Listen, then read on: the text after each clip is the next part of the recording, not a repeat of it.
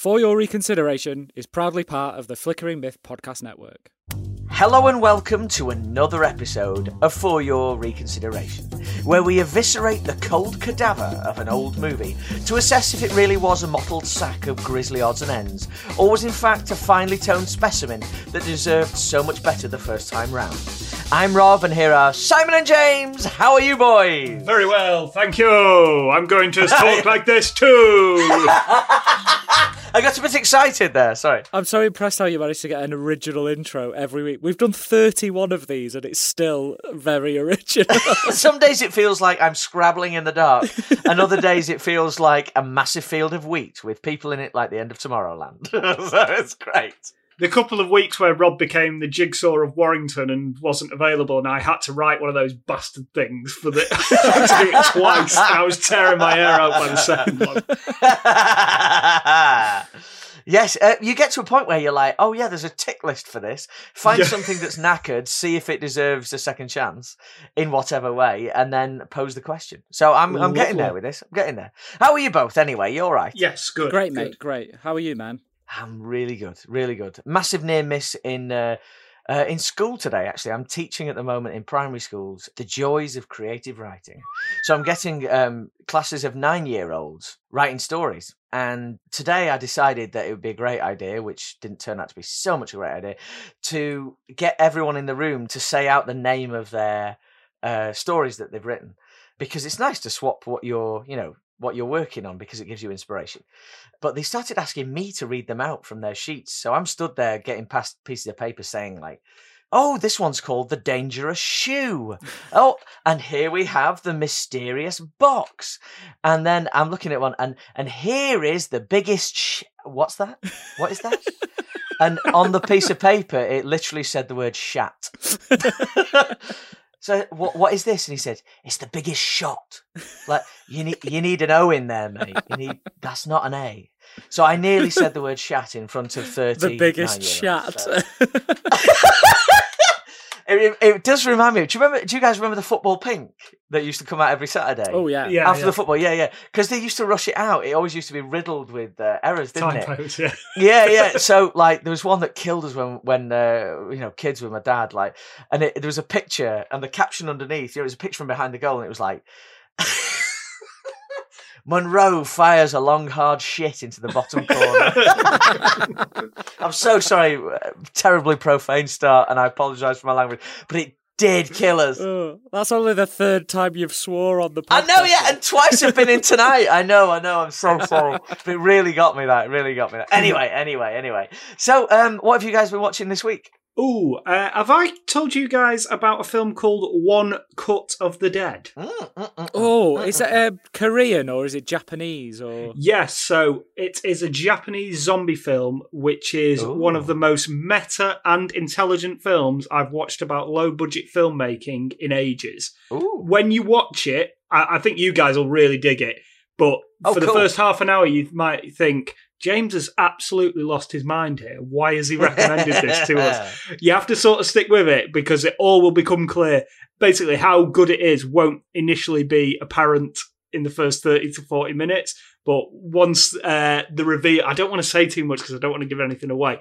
But if you do watch it, yeah, I think you guys will really get a kick out of it. And anybody who's got any interest in any sort of filmmaking and what goes into actually putting a production together. So it's really, really good. It's wicked, man. Yeah. I should definitely check that out. Definitely. Yeah, I think you can either rent it for 99 pence off Amazon or it's on Shudder if you have that particular subscription. What the hell is Shudder? Shudder is like Netflix for horror films. Yeah, you can get it added onto your Amazon Prime, I think. Yeah. Can you? Oh, that's cool. I didn't know. Well, learning all the time. Amazing. And something that would actually sit quite nicely on Shudder, which I've started this week, and I think, again, you guys would get a real kick out of this, is Servant, which is on Apple TV. M. Night Shyamalan directed the pilot, and it's so up your collective streets, I can't tell you. So it's absolute nightmare fuel for parents everywhere. I bet it would be unsettling if you aren't a parent, but as one, it really got under my skin. It's very good. And to top it off, as an FYR bonus, our mate Toby Kebbell is the leading male character in it. Oh, brilliant. No way! Yeah, my word. Oh, my word. I just have to see it now. Swoon, Kebbell. Swoon. Kebs. T-Kebs. Oh, I like that. T-Kebs. T-Kebs. Lovely. He's very good as well. He's playing American. So he's, is he? He's a pretty seamless fella, isn't he? He's very good. Yeah, he's very good. He was American in King Kong, wasn't he? He was, yeah. Amazing. Cool. Si, what about you? What have you been swilling on? Talking of nightmare fuel, I went to watch a preview of Robert Eggers' latest The Lighthouse last night. Oh, I can't wait. I'm so excited. I don't think my mind has quite recovered just yet. I watched it last night and my brain is I'm still mopping it up off the floor. That would be great. It's definitely a movie that like sits with you for like a long while after you've left the cinema. And when I first came out, it was a bit like, meh, it's a bit average, but yeah, I've just not stopped thinking about it since I've watched it. It's absolutely amazing. Oh, wow. Yeah, and the more I think about it, the more enamored I am with absolutely everything about it. It's like, it's an art house film, like, without question. If he manages to get a good, I mean, because it's been out in America for a while, and it seems to have done all right, which is astounding, I think, to the numbers it's done for the type of film it is. But yeah, two really stirring central performances from Willem Dafoe and FYR favourite Arpats. Yeah. And the photography is like absolutely sublime.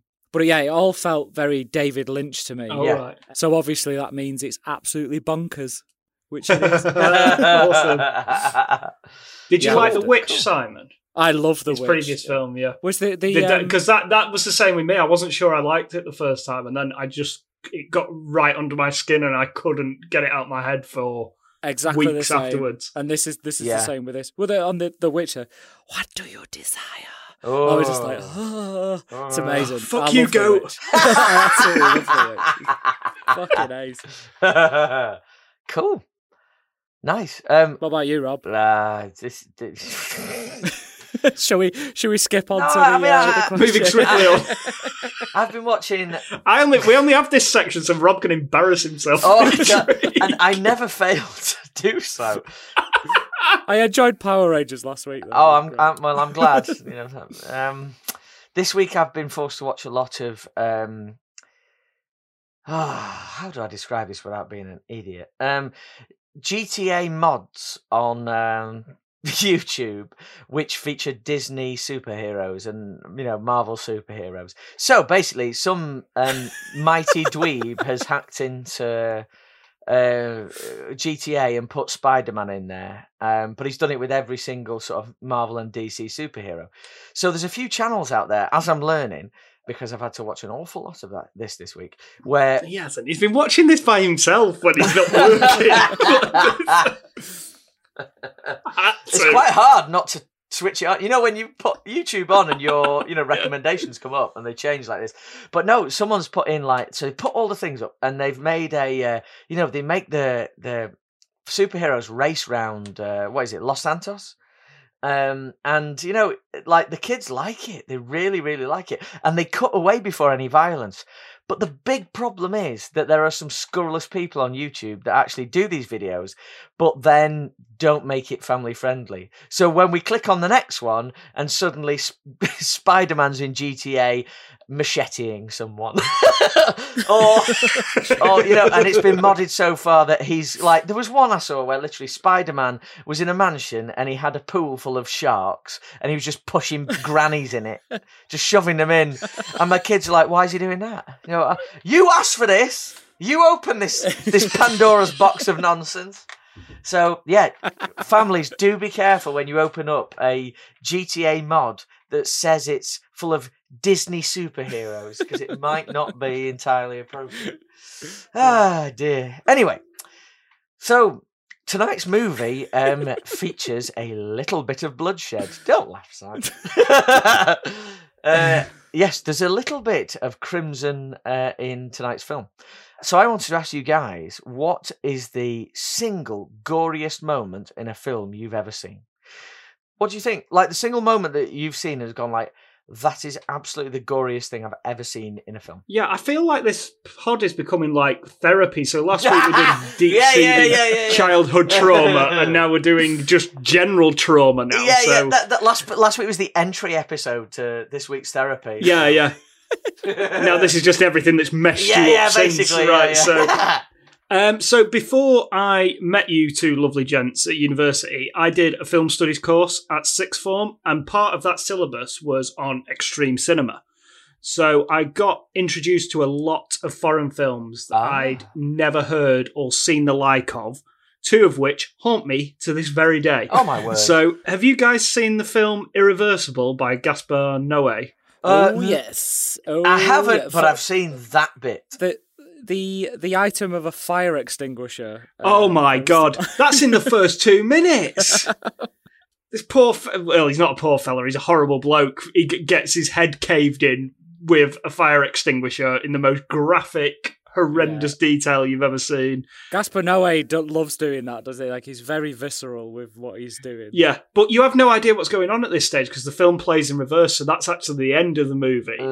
And then it's horrendous, and there's a horrible rape sequence as well at one point in the film, which is, not fun. We also watched a Takeshi Miike movie called Audition. Have you guys seen Audition? I have seen that. Was in my when I think I briefly mentioned my phase of Far Eastern cinema. That was one of the DVDs I bought. It's a really good movie, but Jesus Christ, that ending is horrendous. When the dude gets his foot cut off with piano wire. Yes. Oh God. So they set me up to be. I'm not a gore hound either, really. So I was like squirming in the classroom watching these. But another recent one. You guys seen Bone Tomahawk? Mate. Mate. This was actually on my list to mention, James. So, please go ahead. Honestly. So let me try and describe this. Right. So there's these cannibals, isn't there, in Bone Tomahawk? And you think it's just going to be sort of like your standard sort of Western rescue mission Western, but it just goes full horror by as it moves into the third act. And so there's these cannibals, and they capture one of the good guys. He's not a main character, but he's sort of with Kurt Russell and his posse.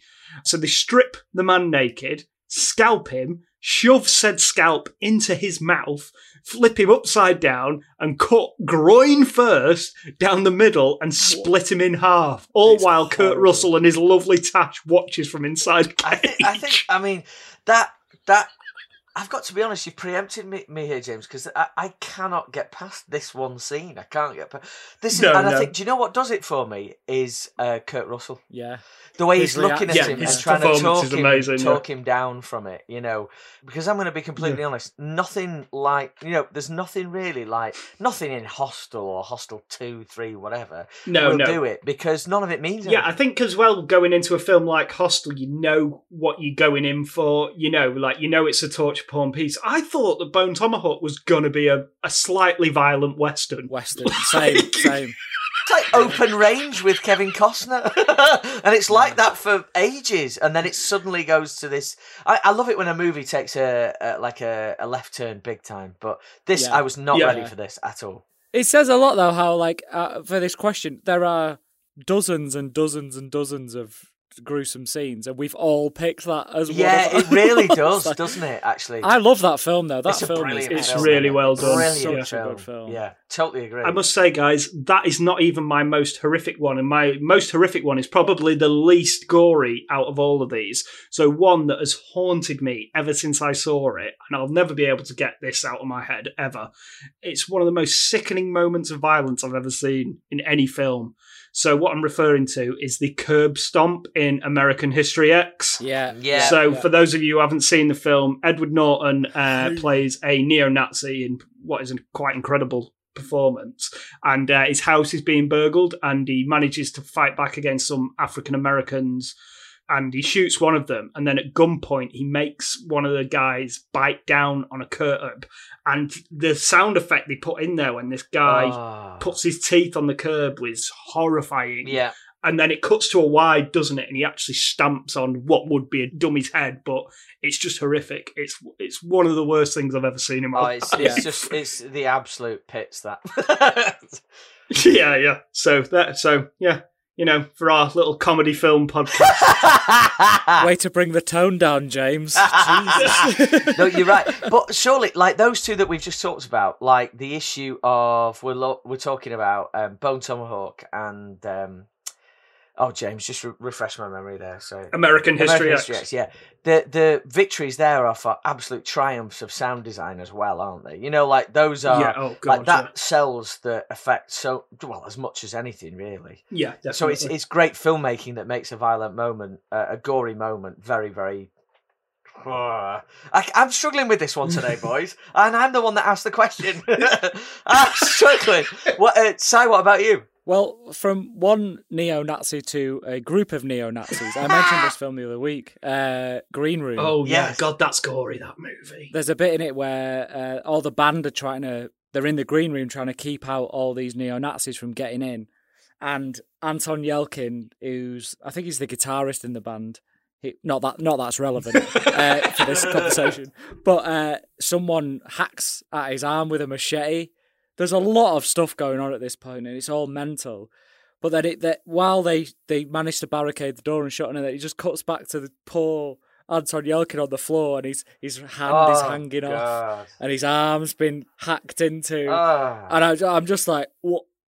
Like, it's absolutely horrendous. It's like God. There's tendons going on. It's truly horrendous. It is truly horrendous.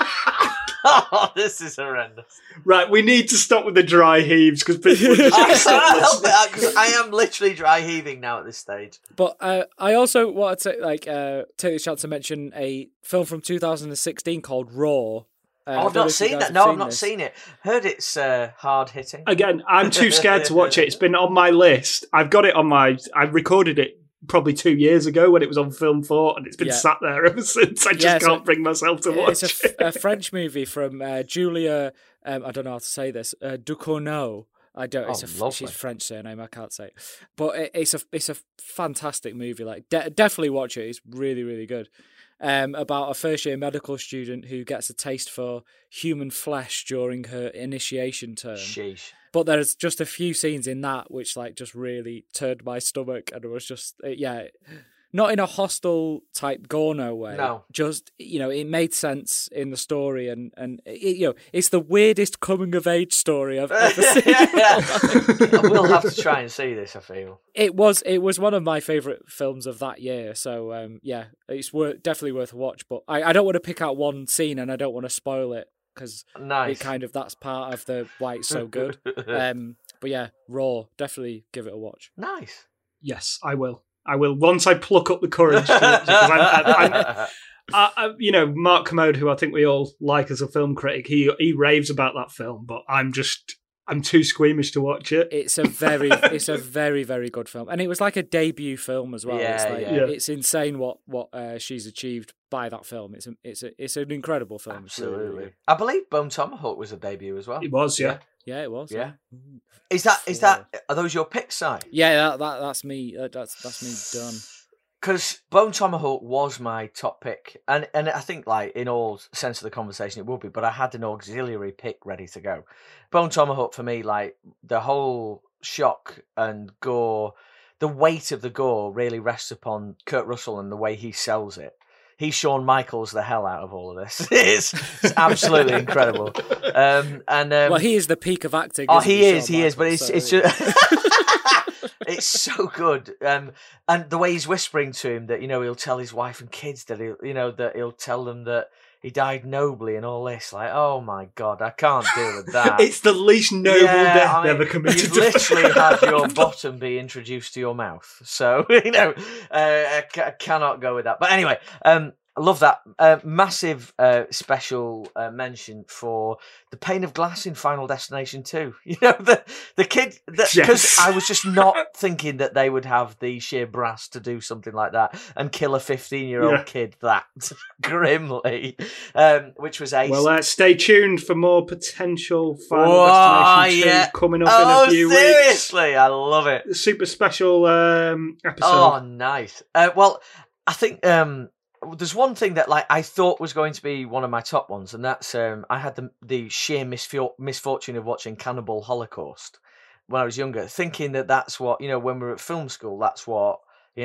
other people were talking about it, and I thought I should watch it because that is the film that properly turned my stomach. So I looked into it today, and I was completely dismayed to see that so much, and I watched some of the scenes again, that so much of the violence in it, not towards the people, but to the animals, was real.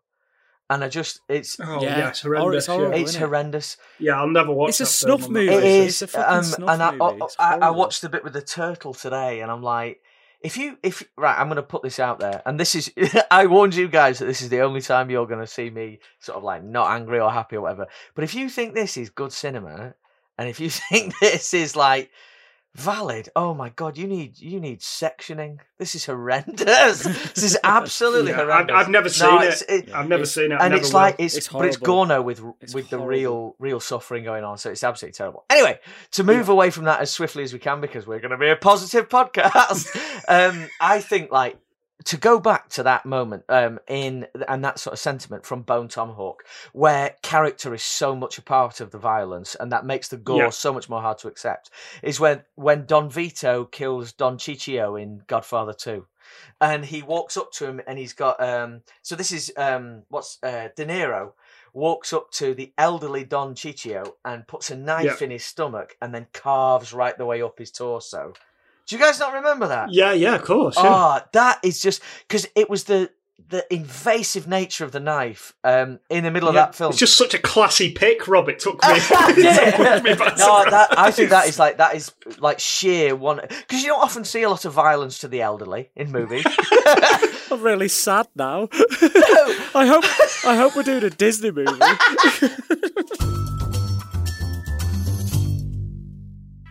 Hi, I'm George. And I'm Sam. And we're from the That's a Classic podcast on the Flicker and Myth network. We both bring 3 films each from a certain genre, and we battle it out to find out which is the ultimate classic. So you can listen to us on Flicker and Myth, iTunes or Spotify. Check out what classic we choose every week. Can I ask now whose movie it was this week? It was mine, and you would think I would pick up and cheer everyone on with a lovely Disney throwback, but sadly it's not. Well, no, James did that last week, so we can't. Apologies in advance if you came for Simon to pick a Disney film. Next time. Instead, something equally as light-hearted and family-orientated. Well, light-hearted, yes. Family-orientated, nah. I'm just going to hit you with a logline. Let's get straight into it. Let's go. The year is 1997, and amidst a territorial gang war in Los Angeles, a sophisticated alien hunter decides to join in the fun. The only man between him and his prey is veteran LAPD cop Roger Murtaugh. It's Lieutenant Mike Harrigan. And also Gary Busey's in there as well. Is he ever? This is Predator 2. It landed in the world's most forbidding jungle. It came for the thrill of the hunt. Now, it's coming to a different kind of jungle.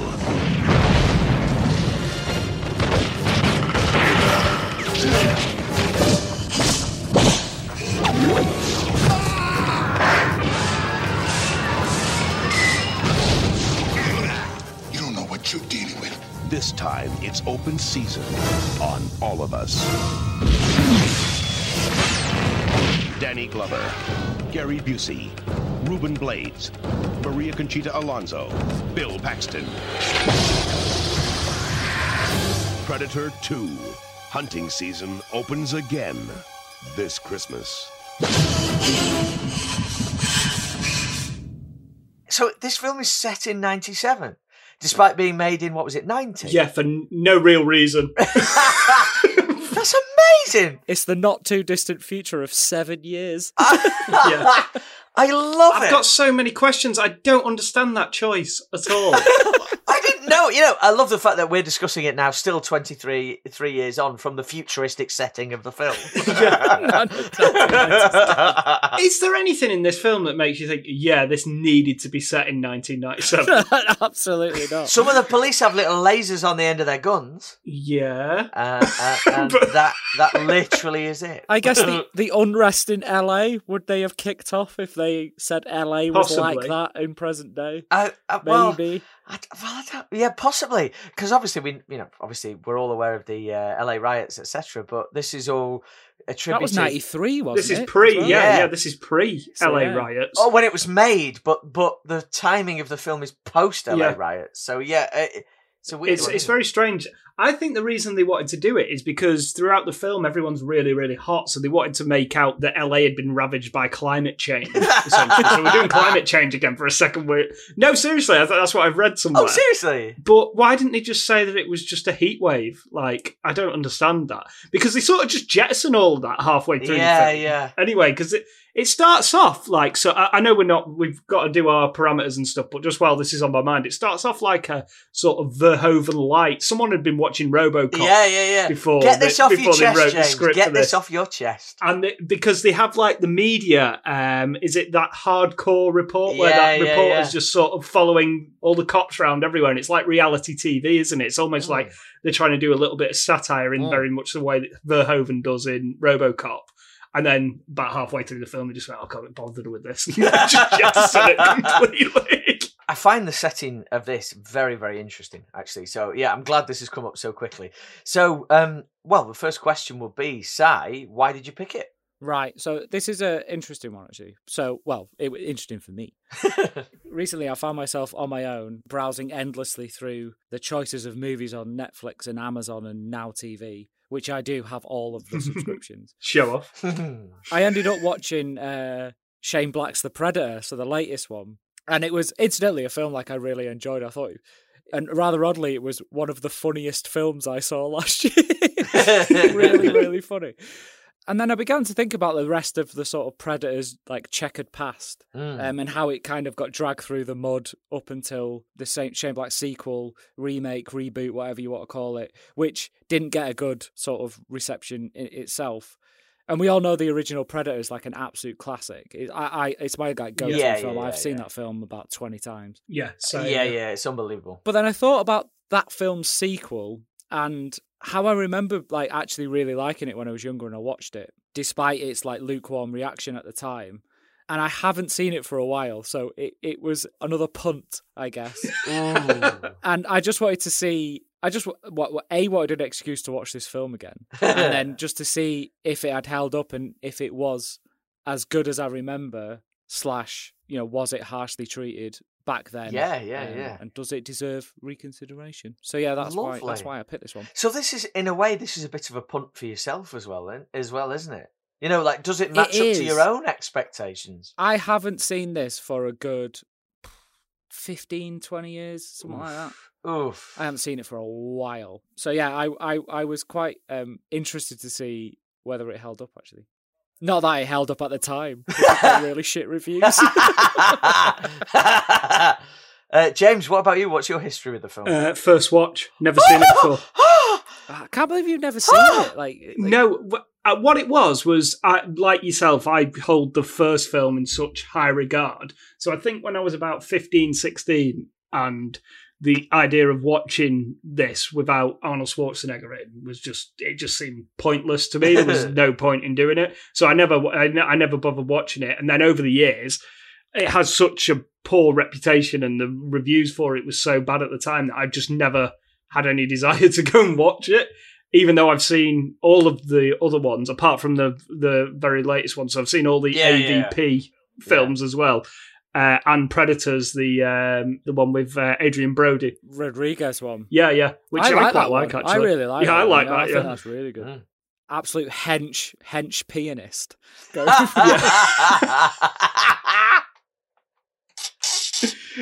So yeah, this is a first watch for me. Oh my so word. I was excited to watch it. Good grief. There's absolutely no nostalgia with James, which I worry about. Damn. Yeah. Rob, what about have you seen it, Rob? Well, above our local village shop was a little video store, and one of the posters they had in the window was the Predator 2 one sheet of Predator standing against the you know that very famous shot of where he stood against the blue building behind him that's lit up at night, and he's holding. It's like a clock, isn't it? It is, isn't it? Yeah. And I didn't know that he was holding literally the spinal column and skull of somebody, but in the poster that's what it is. So I remember seeing that and thinking, like, flipping out, that's a serious big daddy grown up movie when I was, like 10 or whatever. So I vowed to watch it one day, and then I did when I was about 16 and was completely in love. Oh, so, nice. Yeah. Interesting. Very nostalgic. I loved it then. Obviously, similar to you guys, like, absolutely loved the original. It's a perfect movie, the original. Oh, it is, yeah. It is. There's nothing like, it's the perfect amalgamation of everything that goes into making a movie good. So, I love so that first one is but I also have obviously a very strong soft spot for Predator 2. So in that case, it must qualify in some way.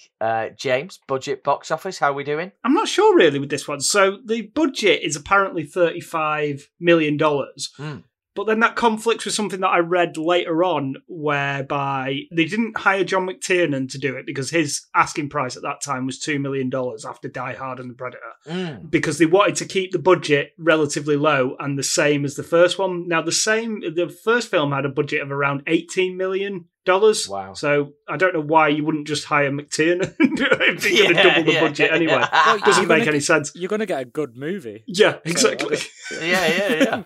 Very true. And it made 57.1 million worldwide against the first film's 98.3 million haul. So not as good. No. Is that the Arnie factor, do you think? No Arnie? Yeah, I would have thought so, yeah. I mean, because Danny Glover has obviously made 2 Lethal Weapons at this stage, and he was in The Colour Purple as well. So he's a very well-known, well-respected actor, and he's made action films as well before. But I wouldn't see him as the sort of guy who could headline a big budget summer release, which is what I assume this was. And he couldn't. I mean, it's a poison chalice in a way. No one could carry on into the 90s the way Arnie had the 80s. Exactly. So there's no one that could do it. So, but understood. And it appears that they tried to get Arnie back in, but he didn't like the script and he didn't like the director they chose. Yeah, that was in the end. So that's why he didn't do it. And this is going off the trivia side of it. Apparently the Gary Busey character was supposed to be Dutch. Yes. From the first movie. He was the expert on the Predator coming in to sort of clean things up and sort it out, but Arnie didn't want to do it, and they didn't want to replace the actor, so they just changed the script. Obviously rewrote a bit, and then I mean that was an interesting take, I think. So at that stage in his career, Schwarzenegger is not going to be playing supporting characters. In a movie that he was the lead in. So that wouldn't have worked anyway. I think it's an interesting idea. Like, we're going to do a brand new story and we're going to bring these elements in from the first one. And that would have made sense for the Busey character to be Dutch, but I doubt they would have had him. Well, what happens to Busey in this movie happened to Arnie. I can't picture that. But yeah, that's an interesting idea, but I could never see that flying. It's almost like they presented it to him because they had to, but they knew he'd pass on it. Yeah. Because they probably couldn't afford him. Yeah, if they thought about not hiring McTiernan because of the $2 million price tag, imagine what would have been way more than pulling down. Because what's the difference between in years between Predator 1 and Predator 2? What is it? Predator 87. The original came out, 1986, 87, something like that? Yeah. So it's only like 3 or 4 years. Yeah.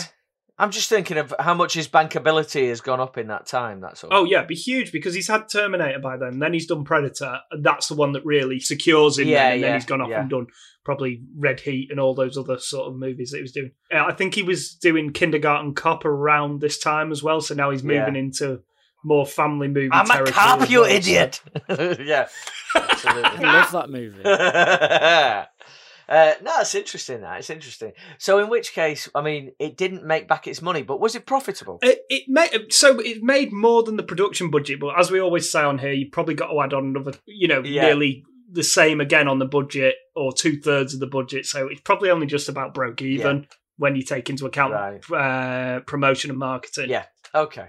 So, critically then, Si, how did we do? Well, this is where it qualifies with a plum. I was quite surprised by this because obviously when you're younger and you're watching films like this, I'm not reading Empire every week, even though Empire reviewed it quite favourably. I'm not really fully invested in the whole critical spectrum of things, and so I wasn't aware of this. Rotten Tomatoes has it at 29% critical, which is very, very low. Audience at 44, so not much better. Metacritic, as we usually find by this, Metacritic is a bit more favourable. 46 for the critics, 7.2 for the users, and then Letterboxd 2.8. You know, what's the point? Let's go to the Mick LaSalle metric, shall we? So Mick LaSalle reviewed it. Of course he did. Becoming the metric that matters. We really need a jingle for Mick LaSalle. We need to work on that. We do. I'll get Mark Ronson on the blower, get him to do us a jingle like he did for Jonathan Ross. Mick LaSalle, I don't think he gives a star rating, so it's kind of hard to sort of... Metacritic said he give it 50 out of 100, so... Take that what you yes. 2.5 stars, is that 2 out of 4, whatever Mick does. But he said almost all of its screen time is taken up with explosions, chases, shootouts, heads coming off, folks getting sliced in half. And the odd thing is, after 40 minutes, it's not that disturbing anymore, just really dull. So, man. Mick wasn't that big of a fan. However, Ian Nathan in Empire, which... I'm finding a bit of correlation recently in terms of the English publications to how we view films. Oh, right. I mean, I don't know. We haven't got to the verdict on this particular one. Oh, that's interesting. But Empire give it 4 stars. Yeah.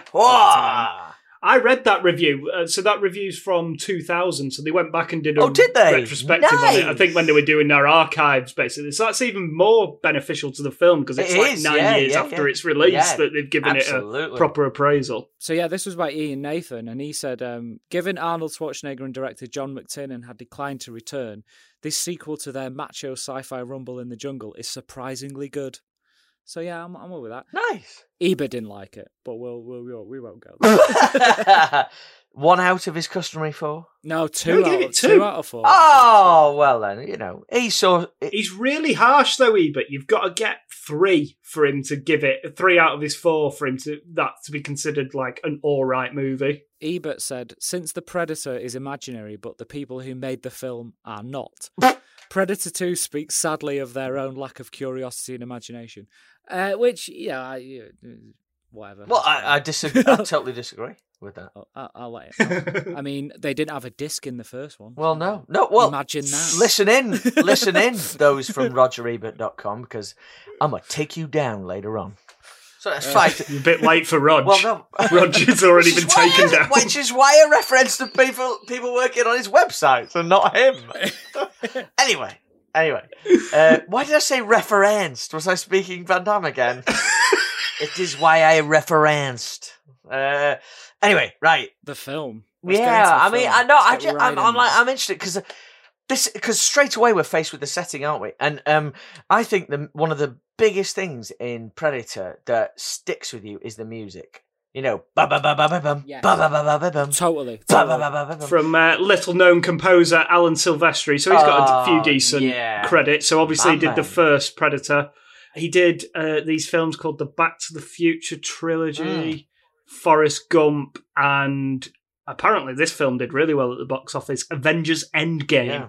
So, yeah. So all those little art house. I mean, even I've heard of a couple of those, so... You know. Yeah, Big Al is one of the big boys when it comes to big scores. Did he do the latest one as well? Because I remember the score being very good in that as well. It was, it took a lot of cues from. For the Predator or Predator, whatever it was called. Yes, he did. Simon. Yeah, he did. He did score the Predator. Yes, again, the score is brilliant. But yeah, I reckon you watch it because the first hour is genuinely hilarious. It's so funny. Not that a Predator film is supposed to be funny. If they'd gone, this is a spoof on the Predator movies, it would have been pretty good. It's really funny. Oh no, I really want to see it. Because this is how this film opens with that Silvestri score, doesn't it? Like swirling, going from the jungle in a helicopter shot to LA. And I thought it was a really great opening minute, this, going from that to the sort of turf war riddled LA all in one go. Yeah, and we're really thrown into a war zone. Yeah, I thought it was great because you're expecting, obviously the jungle setting from the first one, and then the same bum bum bum bum bum bum bum bum bum, and you're in the gunfire, an urban jungle. That's the word jungle. I'm looking for, James. Yeah, urban jungle of LA, and Predator looking at it through his infrared lens. Yeah, love it. And he's, unlike the first film, he's right in the mix straight away into the Predator. Oh yes, yes. There's no slow reveal. You know what you're getting, right? Oh yeah. He's like, this is amazing. This is like going to a soft play centre. This is immense. Get my shoes off. I'm getting involved. Does he have shoes? Does the Predator have shoes? I don't think he does. Do you think they have a store on their planet, like an Aldo or a Clark's, for Predators? Massive Foot Locker. Clark's? Did you say Clark's? Gorgeous. I actually think we could probably spin through this first half an hour really quickly. Oh, so it's just We're just in this LA battleground, which is, it's become this kind of war zone for rivaling drug gangs of Central America, or is it South America? So there's Colombians and Jamaicans, isn't there? That's it. Yeah. They're all really. What cartels. I liked about this film is how sensitively and non-stereotyping, and there's no casual racism at all in the opening half an hour with the depiction of these gangs. It's such a weird one because apparently the Voodoo Jamaican gang were based on an actual gang who terrorized New York in the 80s. Yeah, I think if you actually wanted to call out like a properly ignorant stereotype, you could say that in making these guys Jamaican drug lords who do black magic, you could say very quickly that black magic has no real place in Jamaican culture, and it's actually Haitian culture that it's part of. Yeah. So you could just go... Yeah, that was the bit that I read. Yeah, so it'd be like, well, these guys would just find this laughable. But either way. I agree. I mean, they're all just baddies. There's no character development really afforded anyone in this film, so it's not like, I don't know, but I know just what you're saying, James. There's a few stereotypes being enjoyed here. They're the bits that clanged for me in this opening 40 minutes. I was like, that's not aged so well. But yeah, this is not a realistic portrayal of societal issues by any stretch. Right. And, so everything in this film is turned up to 45 in terms of the violence and the characters, and that goes along with the stereotyping as well. Yeah. But we get introduced to Danny Glover at this point. Yes. Who is... who, for me, is the real villain of the movie. What? He arrives in the shirt version of last week's Mustard Clooney pants. He does, yeah. He did make me... He's very sweaty. Oh, yeah. Well, everyone's really sweaty, aren't they? In the first one, the Predator was attracted to war zones because it's a hunting zone, isn't it? So, and he obviously saw, he obviously saw the con. I don't know. I'm not in the mind of the freaking Predator, but he must have seen that this was a war zone of equal violence that he could go and have a bit of fun in. That's what I thought. I think but so. I also, from a script writing point of view, you're challenged with, right, we've got this monster hit, and I actually applaud the filmmakers here for trying to do something different than just a rehash. I agree. I agree, to be honest. Yeah, they've picked up the central concept and they've not just rehashed it at all. They've taken it to a whole nother place and they've actually advanced it so it feels like a sequel, but still stands alone by itself.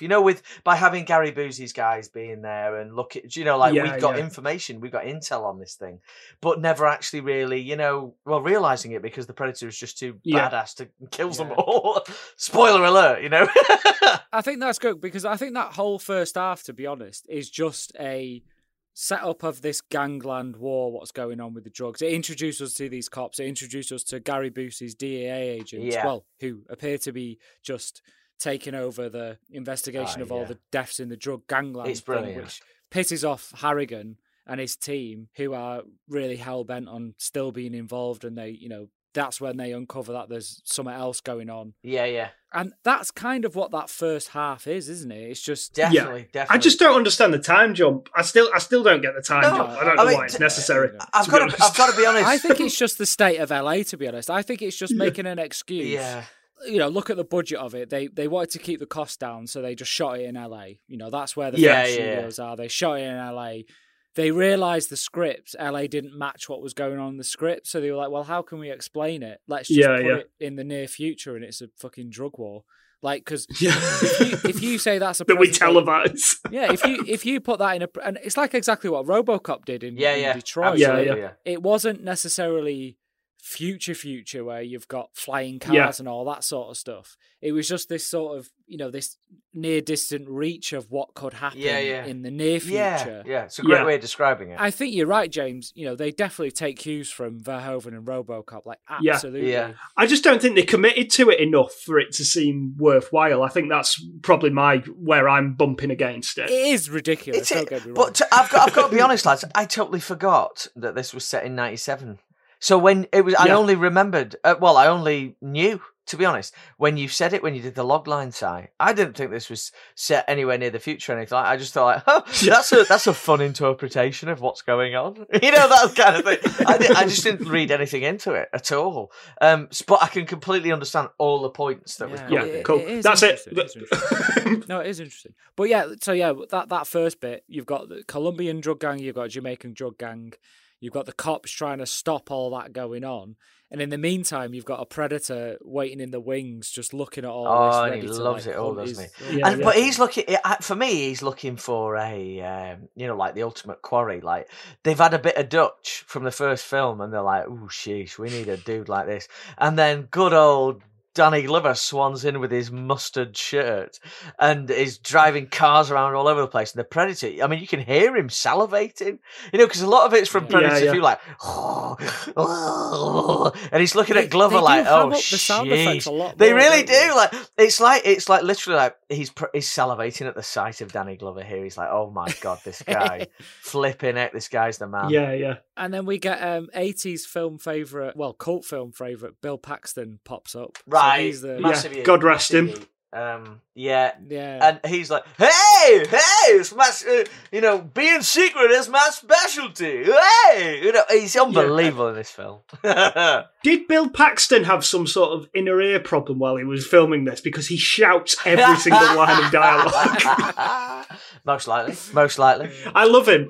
He's great. And he's playing like this cocky, braggadocious guy. Isn't he? I love the fact in this, though, that he takes that role of being the cocky, braggadocious guy, and he actually makes him really likeable. Yeah. Like he actually manages to do it with. I mean, it's like, if you listen to what he says, he's very rarely, sympathetic, but he manages to make him sympathetic by the time, obviously, he meets his, Spoilers. Speaking of that, there's loads of this early period when Predator's sort of like finding his feet in LA, and he's wiping out King Willie's bad guys and the Colombian bad guys, and he's stringing them all up all over the gaff and skinning them. It's so much. The first film is violent, but they really take it up a notch. They do, don't they? In this one, I think the second Predator outing in this, where there's a black magic sacrifice of one of the Colombian drug lords, and Predator comes in, obviously, and he sorts everybody out and all that kind of stuff. And then when Danny Glover and Billy, the character's name is, who is what's his name? Raul. No. Oh, what is his name? Oh, Danny is called Ruben Blades. Yeah, Ruben Blades. Ruben Blades. Blades. I love it. Yes, Ruben Blades. Blades. Yeah, when they go in there with Leona as well and Bill Paxton, and they see this, I mean, it's like, I think that's an amazing set. That when they go in and they're all strung up upside down, skinned, and and there's like the wind whistling through from the broken windows. I think it's an amazing moment. I love that. Yes. So I said earlier that I thought that Danny Glover was genuinely the villain in this particular film. Right. And my reason for this being is not to spoil everything too much, but his entire team gets murdered by the Predator, apart from Leona, which we'll come on to when we get to that bit. So Bill Paxton and his number 2 as well, that get awfully waxed, all because he's not doing what Gary Busey's saying. He's being a renegade cop outside of the rules, and he's getting people killed because he won't follow the chain of command. Essentially. he whispers everything, doesn't he? He may go toe-to-toe with the Predator going on there, but he's the worst human being in the world, right? He gets all of his friends killed because he sends them off to do things that they're not supposed to be doing. Yeah. Yeah. He's like, I never thought about that. That's true. Hey, come back and meet me here at midnight, okay? And by the time midnight comes round, oh well, he's dead. He's gone to the place and he's dead. Yeah. Aside from that issue with Glover and his intentions, I like him in this film. Actually, I think he's got. Oh, I think he's really good because he knows that it's quite a ridiculous, over the top, isn't it? Sort of story, and he plays really it like in that first opening sequence when he's going round the corners and stuff like that. He's not trying to like a real cop. No. Like he's just bouncing round the corners with his gun, and like he never stops. He never sits still. He's having a great time. That double take on the roof when he sees Predator in camo. When he's like, Yeah, I love it. It's so good. He really does, yeah. And we do as well. Because Predator, like in the first one, it was always about how, hiding the Predator and drip revealing the Predator to us. Whereas this is just like, right, you guys know what's coming, But so you can have him early, but don't worry, there's going to be some surprises later on. A huge surprise. A big surprise. He's not in it. Oh, if only. If only. Well, he was supposed to be in the first one, wasn't he? He was, he was. The first one, but he was too small. Yes, yeah. No one wants to fight, like a Predator that can't jump up in the air, or can't, be physically imposing like that. So for me, when the film really starts in earnest is when Danny Glover's character goes to see King Willie, and then King Willie falls foul of the Predator in one of the most hilarious cuts I've ever seen. So he's ready to take him on. And he pulls like a sword out, doesn't he? And like the Predator comes down and approaches him, walking through a puddle, and then it's like they're about to throw down, aren't they? And then it's just a really crisp sort of match cut, and it's just like Uncle Willie's yawning mouth as he's like in a rictus grin as he's had his head cut off. James, who's Uncle Willie? That's what you called him, Uncle. King Willie. I thought there must have been a bigger scene here of Willie versus the Predator, or King Willie. Don't make me say Uncle Willie. King Willie versus the Predator. And it turns out, no, that is exactly as it was written. That cut was exactly as written in the script. But when I looked into this ended up dragging me down the wormhole of deleted scenes for Predator 2 and cuts made to Predator 2. What's the name? Director Stephen Tompkins. So, is it Stephen Hopkins? Stephen Hopkins. Stephen Tompkins is that? Who's Stephen Tompkins? Yes, Stephen Hopkins said that there was 20 cuts to get this down to approval for theatres. Yeah, it got an NC-17 on its first submission, which is obviously like death in America. So they had to keep recutting it to get it down to an R because of the violence. Right. So that made the sort of like the the fan base, the fan community speculate as to just how many, like deleted cuts versions of Predator 2 there was out there. Yeah. And it spawned this whole sub-community of people who chase down different cuts of Predator 2. So it's absolutely fascinating. So I've done a little look into it about things that were dropped. So if this is an all right time to talk about things that were dropped. Yeah, go for it. Loads of extensive stuff about, his name is Pope, the reality TV guy. He filmed loads of stuff about, what was going on. He was at every crime scene filming extensive monologues to camera. All of it was cut from about, as you say, James, the 40-minute mark. So you're absolutely right. Like, he cuts out at that point because the runtime is just getting ridiculous. So you just don't see him anymore. Well, Danny Glover punches him in the face and we never see him again. Exactly. When in fact, he did it for every crime scene going on from that point. So that's amazing. The other one is that the Bill Paxton issue. Well, there's Danny's funeral. There was a massive funeral filmed for Danny, and everyone was there and all that kind of stuff. But also this, I'm going to bring in Leona. The reason that Predator spares Leona eventually, and this is not a spoiler because the story's not high art cerebral quality. So, but it's like, it's a pregnancy angle. She's pregnant. Yes. Yeah. And when they're in the pub earlier, and that bit where Paxton is like, hey, where are my nuts or whatever. Yeah. Like, my nuts are fine. Yeah.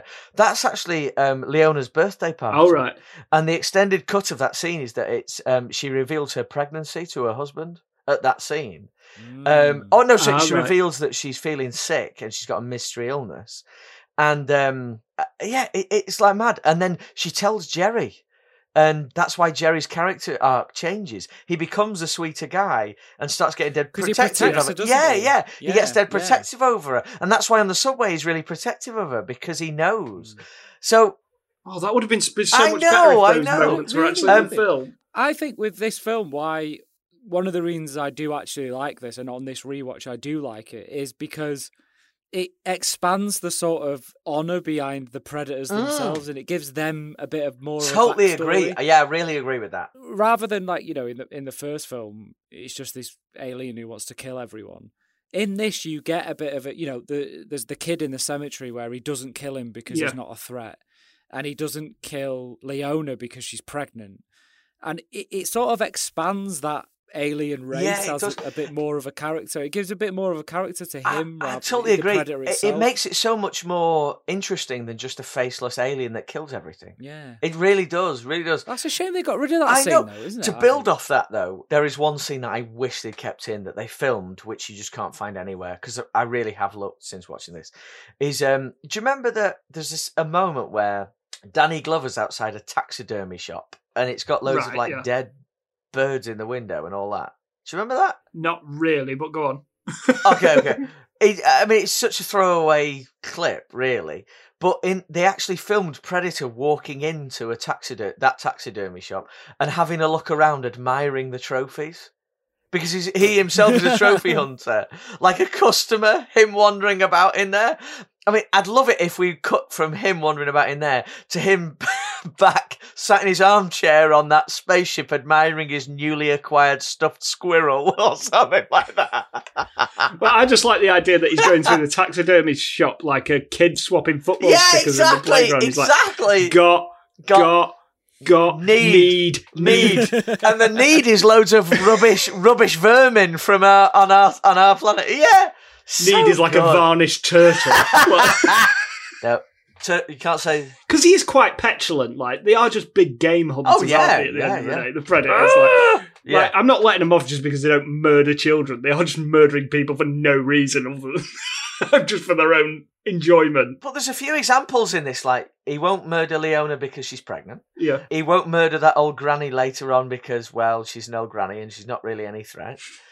So yeah, like you say, Si, there is an honour code to the Predators. Yeah. I love that. Yeah, I think because all that gets revealed when Gary Busey's character sort of gives all that away when it's revealed that they're not the DEA. Oh, yeah. They've actually been tracking what happened in the jungle in the first film. Yeah. And they've been trying to catch whatever this Predator is. Because this is a different one from, well, obviously different one from the first one. The first one blew himself up. That was Jungle Hunter and this is City Hunter, apparently. According to the lore of Predators. Yeah. So they think they've got the upper hand on them because they've figured out what they do. And Keys, who's Gary Busey's character, is it like a meat locker? Yeah. And they set up a big meat locker. Yeah. This sets up the ending, basically. So this is a really good scene to set up the ending. It does, yeah.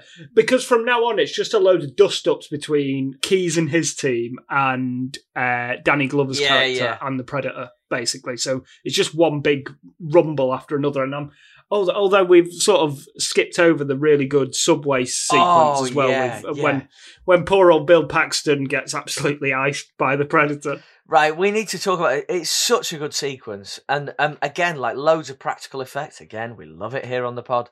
But so good. Well, isn't it? The lighting, really good on that. It is, yeah. It's so good. And it's terrifying. It did that brilliant thing where you go from a clean face in normal light to suddenly strobe and it's covered in blood. That kind of thing, and it gives such a terrifying urgency to everything. And Predator being in there, it's good when it all goes off on the subway. It is really good, isn't it? Really good. Yeah, and then you think the film gives you sort of it does this a couple of times where there's a fake out where you think someone might still be alive, but no, the Predator's just waiting for Danny Glover to come onto the scene so that he can rip Bill Paxton's spine out in front of him. And that's another one of those sound design moments that is terrible, like. As he takes his head off, and drops him on the, oh my God, what is wrong with you people?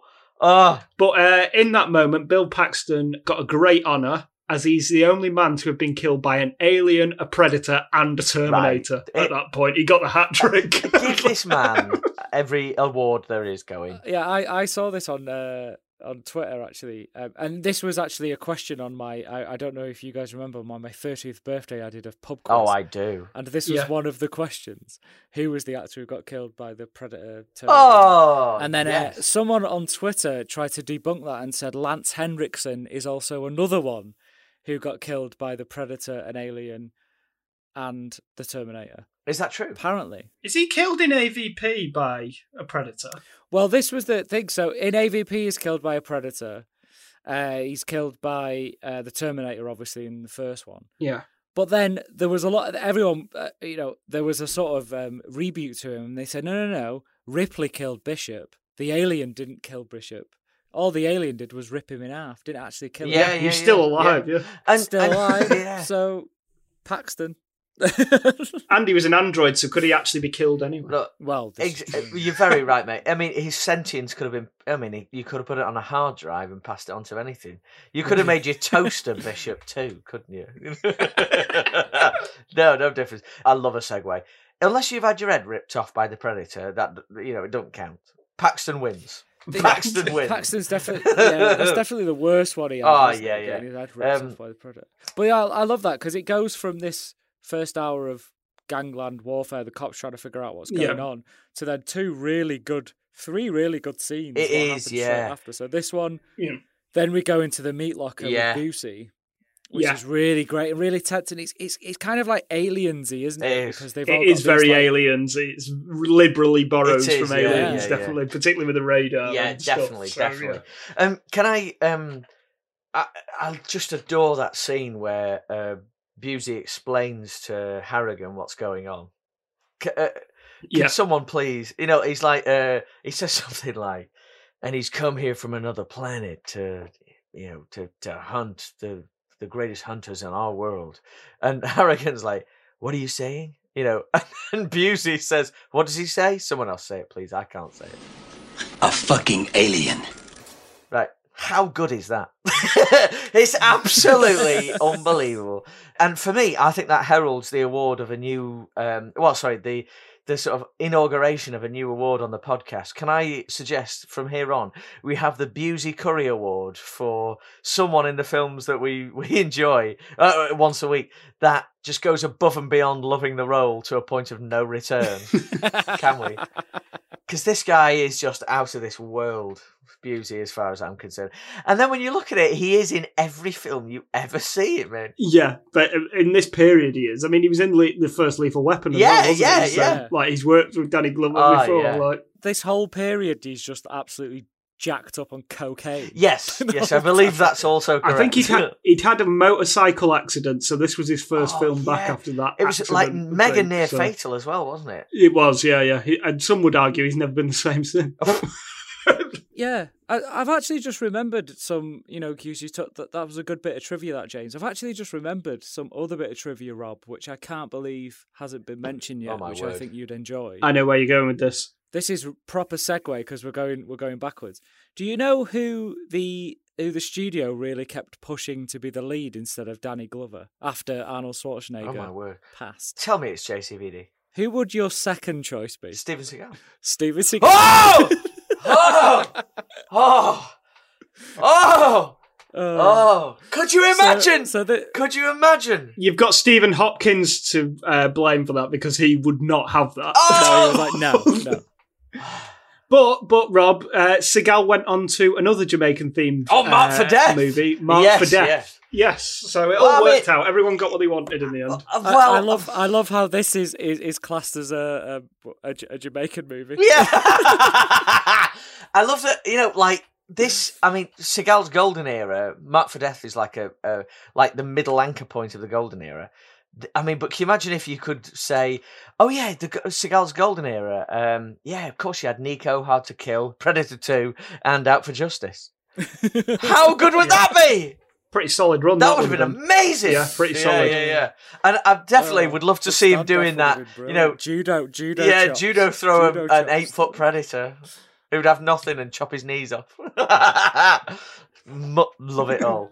Anyway, sorry for that diversion, but I felt it needed to be said. So I totally forgot. Are you kidding me? So important. Back to the meat locker, and Boosie. This is where Boosie shines because you think he's dead. Yeah, there's a great fake out. And then Glover, because there's a lot of points here where Danny Glover is a bit of a badass. Oh, straight from he is. scene, he's a bit of a badass. He gets totally done in by the Predator's like shoulder cannon, but he's got a bulletproof vest on. So it's like that's done well there. And then Boosie comes back in, like half his face is burnt off. Yeah, and he's got like I don't know what it is. Is it like an ice gun or something? Yeah, something like liquid nitrogen, freeze him. Something I don't know, but it's something equally nonsensical.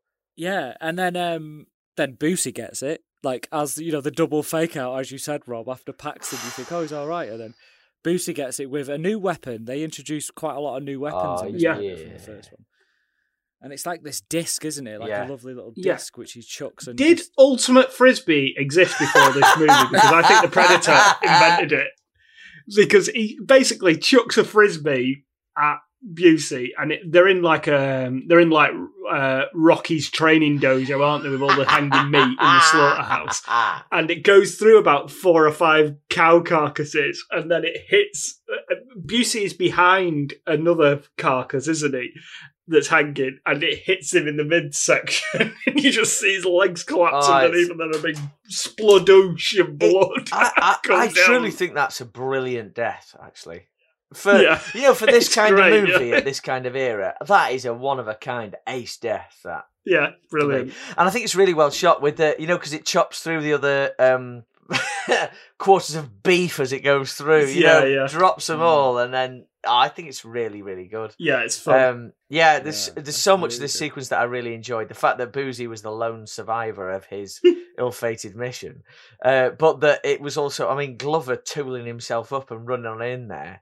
Have you also noticed by this point that every single line of Glover's in this film is ADR whispering? Yeah, definitely. So I wanted to bring this up. It's a really good point. I noticed there's a lot of ADR in this. Yeah. There is a hell of a lot of ADR. Yeah. So ADR is automated dialogue replacement, which is essentially the redubbing of dialogue to match the video, because the on-set recording was deemed like unusable, whether it was there was background noise or the recording thing. 80% of this movie was ADR. Seriously? I'm saying it seems like. Oh right, I thought that was factual. Yeah. No, I agree with you. I think it must be. It really detracts from the film itself. I only noticed one bit where it wasn't in play when Danny Glover was with Adam Baldwin's character. They were looking at the monitors in the meat thing. Oh yeah, that was the only bit I noticed where I was like, actually, this was recorded on set. Like literally there. Did the audio guy turn up for work, or was he just? Or did the Predator disembowel him en route? I don't know. It's ridiculous. It's absolutely ridiculous. Yeah, I'm glad you mentioned that, Rob. No, I was just like, is this too? I'm not too picky to mention. No, it's not at all, mate. Because I'm not clued in enough to know that kind of stuff, really. But it was only because with Glover it was so obvious because he whispers so many of his lines. He whispers all of his dialogue. And, he's always when done there's gunfire, you can't hear a whisper. It can't be done. The vast majority of the movie looks like it's done in ADR, and it does sort of ruin it a bit because the performances aren't in the moment. They're in a sound studio after the fact, and it does have an effect on it. Yeah. We're on the home stretch now for the film, so yeah, we are.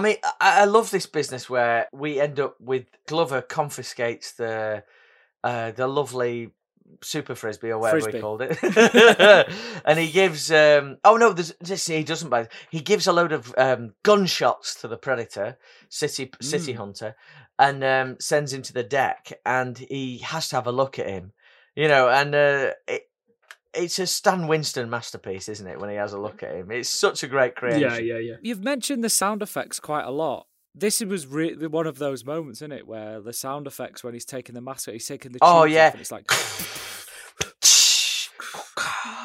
and then like you hear the little wetness when he was like, as he takes it off his head, it's lovely. He's absolutely disgusting. He's not a looker. No, he's not. He's not. He goes, "You are one ugly," and then the Predator just pipes up with "motherfucker." Yeah, in a Germanic accent. So good. Like the legend of Arnie from the first film was carried on through the predator species. Which suggests that they study their previous hunts and stuff like that. So that must be like when we talk about like a great game of football from years previous. Yeah. It's like that's what they're chatting about in Predator Bar on their Predator planet. It's like, Jungle Hunter versus Dutch, and that crazy accent, and he was built like a brick shithouse, and oh god, he just kept coming, and then he covered himself in mud, and we learned this unbelievable phrase, motherfucker. I'll get this round. I've got to tell you about the rest of this. Should we do shots? To Dutch! Absolutely brilliant. No, it's so right. Because I learned... no, let's save that. But I wanted to know the names. Are the names? Do the predators have names in this? And it turns out they do. So I've got a list of the names of the predators that appear in this film. Amazing. I'll wait till they appear on screen. But yeah. It's so basically, Predator and Danny Glover do a lot of fighting, don't they? Yeah. He goes off a drain pipe and through some old days bathroom where he does some... So he does some self-surgery on himself, the Predator, after having his arm lopped off, which is great. Very Terminator. Yeah, lovely stuff. This. I love all that using porcelain tiles as your, like the basis for like a lovely Bunsen burner quickie fix-up. It's so good. Yeah. It's like resin or something. Yeah, so great. But during this sequence, James, I really, sorry to interrupt, I really enjoyed the sonic design of Predator's howling. It felt like otherworldly, like that. Unbelievable, like, whoa, so weird. I can't accept it. And I get it in my gut, like when I hear Predator shout in this film. Yeah. It's brilliant. Such good sound design. Yeah, no, it is. It really is. Yeah, it's lovely. And then they go subterranean, don't they, eventually? And Danny Glover follows him down, and there's a huge fuck off Predator warship buried underneath this apartment building. And he goes in there and he's having a look around the trophy cabinet like he's on the club tour at the new camp or whatever. The trophy cabinet! It is. There's everything in there. It's like... There's a T-Rex in there. There's a T-Rex in there. Did you spot the alien xenomorph in there as well? All right, this is just like one of the greatest moments in films I can think of. This because all I can think of is the amazing adventures that led up to that wall being compiled. Like Predator versus a T-Rex, that big fat thing that looks like a farting marshmallow on the right hand side. Like it's just unbelievable. What were these things? Yeah, amazing. And it's just great, and it's really good. And is this the first? I don't know. I know there was a Predator comic series that perhaps came out before this film, but is this the first? This must be the first cinematic instance of them placing the alien and the Predator within the same universe. It is. Yeah, the xenomorph skull being on the wall. Yeah. Which led to two extremely brilliant films, I'm sure we'll all agree. I'm really glad that they put that Easter egg in there. They probably just put it in as a bit of fun, not thinking what it would cause later down there. Because they're both Fox properties, aren't they? Yeah, exactly, yeah. But I remember comic book wise, because I think there's a lot of Predator comics, and my uncle, who incidentally I watched, this was the first time I watched this, was with my uncle and my brother. Off the back of that, we found a Batman versus Predator comic. Oh yeah, and it was the Predator went to Gotham to fight Batman. Oh my word! Oh wow! Excellent. Oh my word! Why haven't we had that movie? I know. Have you seen the short movie of Batman versus? Have you guys seen that? It's about 10 years old now. Batman versus Predator as a was there a short film? Yeah, should we retweet it for everyone to enjoy? Yeah. Yes. Because it is really worth enjoying that. It's amazing. Can I take this moment, please, boys, just to drag us over this? Yeah, go for it. Because take us home, Rob. Take us home.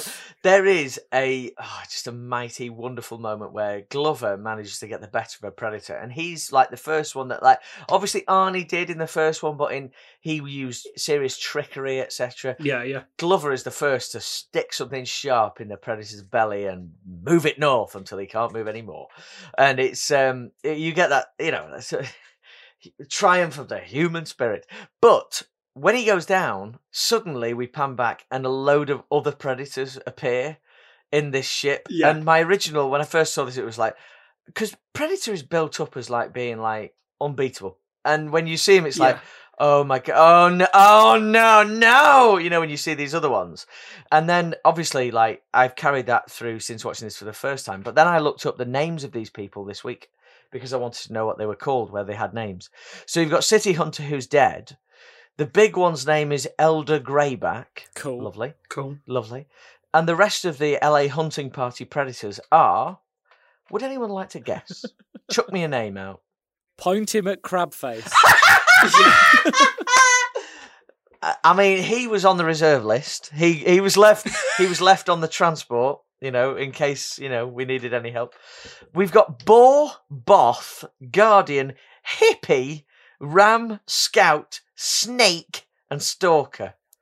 I mean, I don't know whether that enhances the mythology or ruins it. I've no idea. I got no idea. But do you know who played them in this scene? It was an NBA basketball team. Was it the Lakers or the Clippers? The LA Lakers played them in this scene. Yes. They needed tall dudes. They needed a load of tall blokes, didn't they? Like at short notice.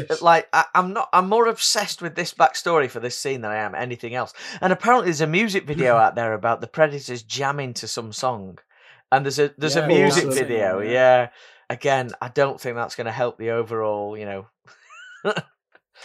impact of these guys being rock hard hunters. And then, the Predators give him back, I love this, a flintlock pistol. Ooh, Yes, lovely. Yeah, I do like that. Love that. It's like a little treat, isn't it? Yeah. Because they emerge and you're like, all right, well, they're all just going to blast Danny Glover to pieces, and he's like, right, who's next? Right, which is really a great good. line. It's proper Yeah, badass.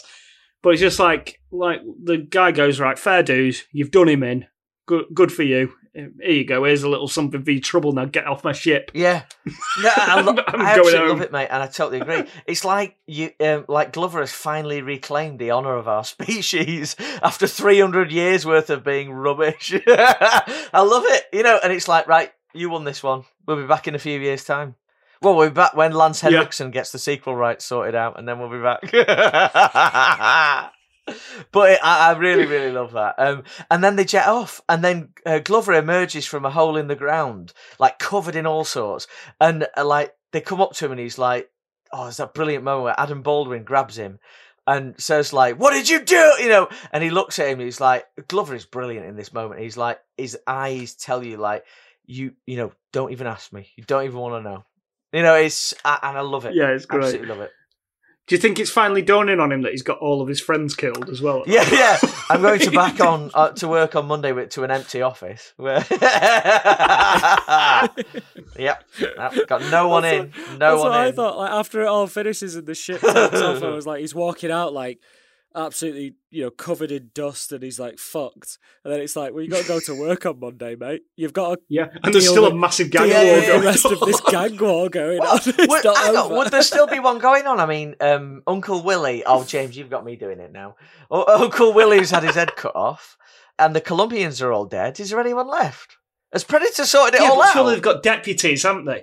Any business cannot have a single point of failure, right? So if I go under a bus at my job, right, someone's got to be able to step in and take over at the reins, right? So if I get my head cut off by a predator on the way to work tomorrow, someone's got to be able to do my job, right? These organisations have got to be set up in the same way. Do they call in your contract, James? Is it called the Predator Contingency? They call something like that. Because I'm knackered. I never thought of that. My family are ruined. I mean, to be honest with you, if these cartels and gangs haven't got, proper infrastructure within their business model, then they're just asking for trouble eventually. They're in a very dangerous situation. They've got to make contingency plans. All it takes is a slight jump forward to 7 years in the future, and there's an alien exactly. thing there. It's all going off, and you've got an alien having a lovely old time in downtown LA. Oh, my word. The whole business is on the scrap heap. Rubbish. What have we got for best bits then, lads? What are you thinking? Who'd like to go first? Sorry, I'm now obsessed with the infrastructure of the cartels. And Predator impact on when there's an interview, like, have you thought about Predator, the Predator consequence if we actually have an undead alien hunter come here? Oh, he's not undead, sorry. He does die in it, dear. Right, best bit. What are we talking? So 2 best bits for me, the 2 the score's great all the way through, so that's my favourite part of the film. But actual pieces of action are King Willie, also known as Uncle Willie, getting but Busey's death just takes the cake for me. I think it's absolutely brilliant. He was murdered in a game of extreme frisbee, and you've just got to respect the Predator for having that sort of ingenuity in that high pressure situation. To love, James, you've managed champion frisbee. Yeah, you've managed to create a new subset of characters on the FYR podcast of famous uncles. So now we've got Uncle Duvet and Uncle Willie.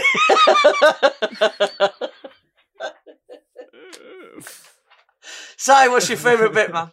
I've got to. I really like when he's in the old woman's house and he runs away, and Danny Glover manages to get in there, and he goes like, "Don't worry, I'm a cop." And then the old woman just goes, "I don't think he gives a shit."